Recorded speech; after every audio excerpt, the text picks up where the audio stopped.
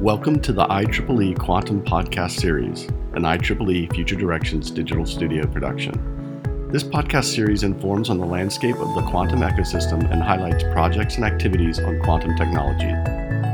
This episode features Amer Helmi, photonics professor, University of Toronto, who provides insight on quantum photonics, as well as the opportunities in quantum for various IEEE societies.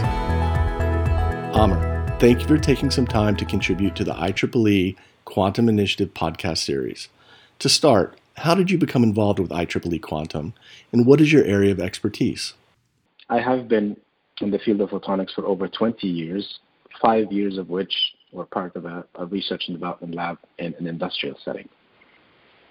I have always been involved in IEEE generally, starting from my undergraduate years, but when I started my professional career after my PhD, I was more involved in the conferences and the events of IEEE, and I started conducting some volunteer activities within my own society, which is the Photonics Society.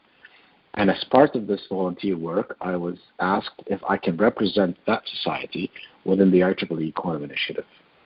How do you see the Quantum Initiative helping to advance quantum technology? The Quantum Initiative is a key initiative for IEEE and the field, quite honestly. IEEE has always been known to champion technology development and engineering disciplines in the sort of starting from superconducting to electronics to photonics to biomedical and the like. So there's over 30 societies.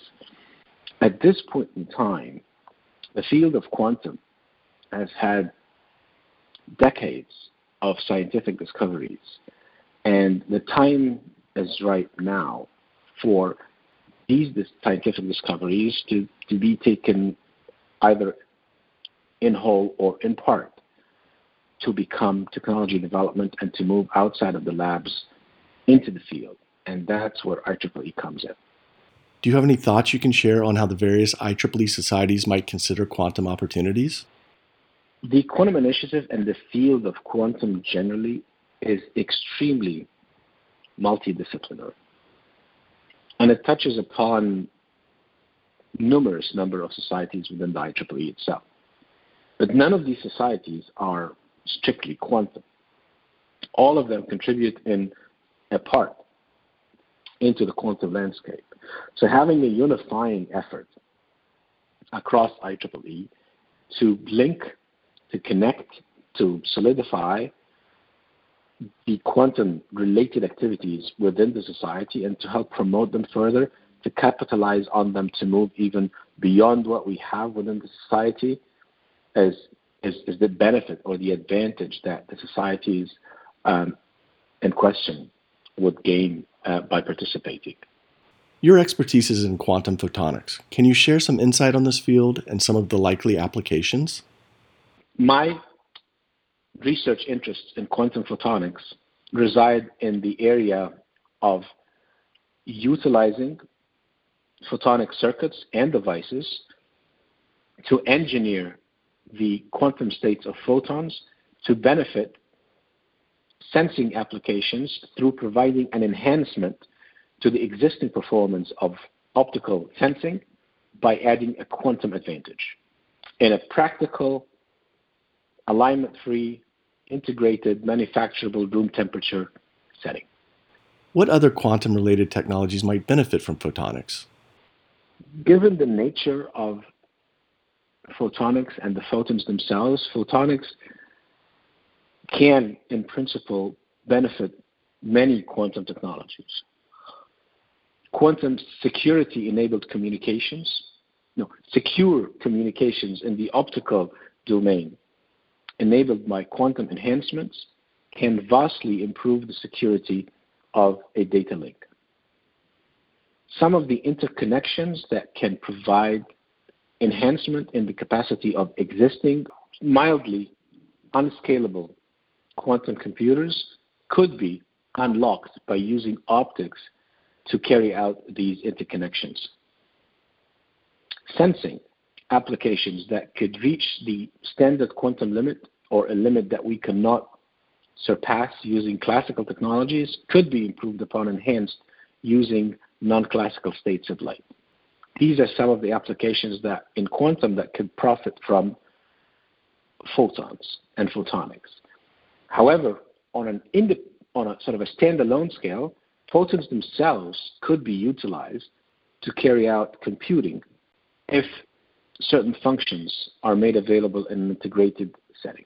So as you can see, there are numerous ways by which photonics and photons can contribute to the quantum landscape. Is there anything we haven't discussed that you would like to touch upon, or any final thoughts? It would be useful for the practitioners and the groups that are interested in this field to realize that there's a significant amount of advance that the quantum field can experience when some of the technologies that exist on optical tables and in physics labs could be engineered and ruggedized to work out in the field. Lots of parallels could be had from the field of electronics, where some interesting devices could work well individually, but that can exponentially be enhanced in their functionality and scalability when engineering and scale and integration take place.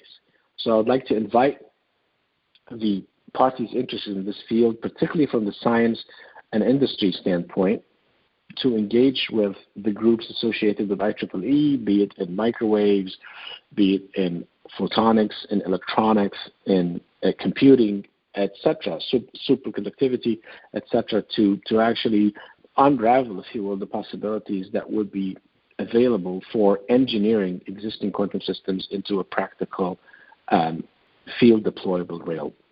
There will be lots of obstacles, but these are not unsurmountable, and they would require just a bit more engineering and a bit more perseverance for all these benefits to be reaped. Thank you for listening to our interview with Amer Helmi. Learn more about the IEEE Quantum Initiative by visiting our web portal at quantum.ieee.org.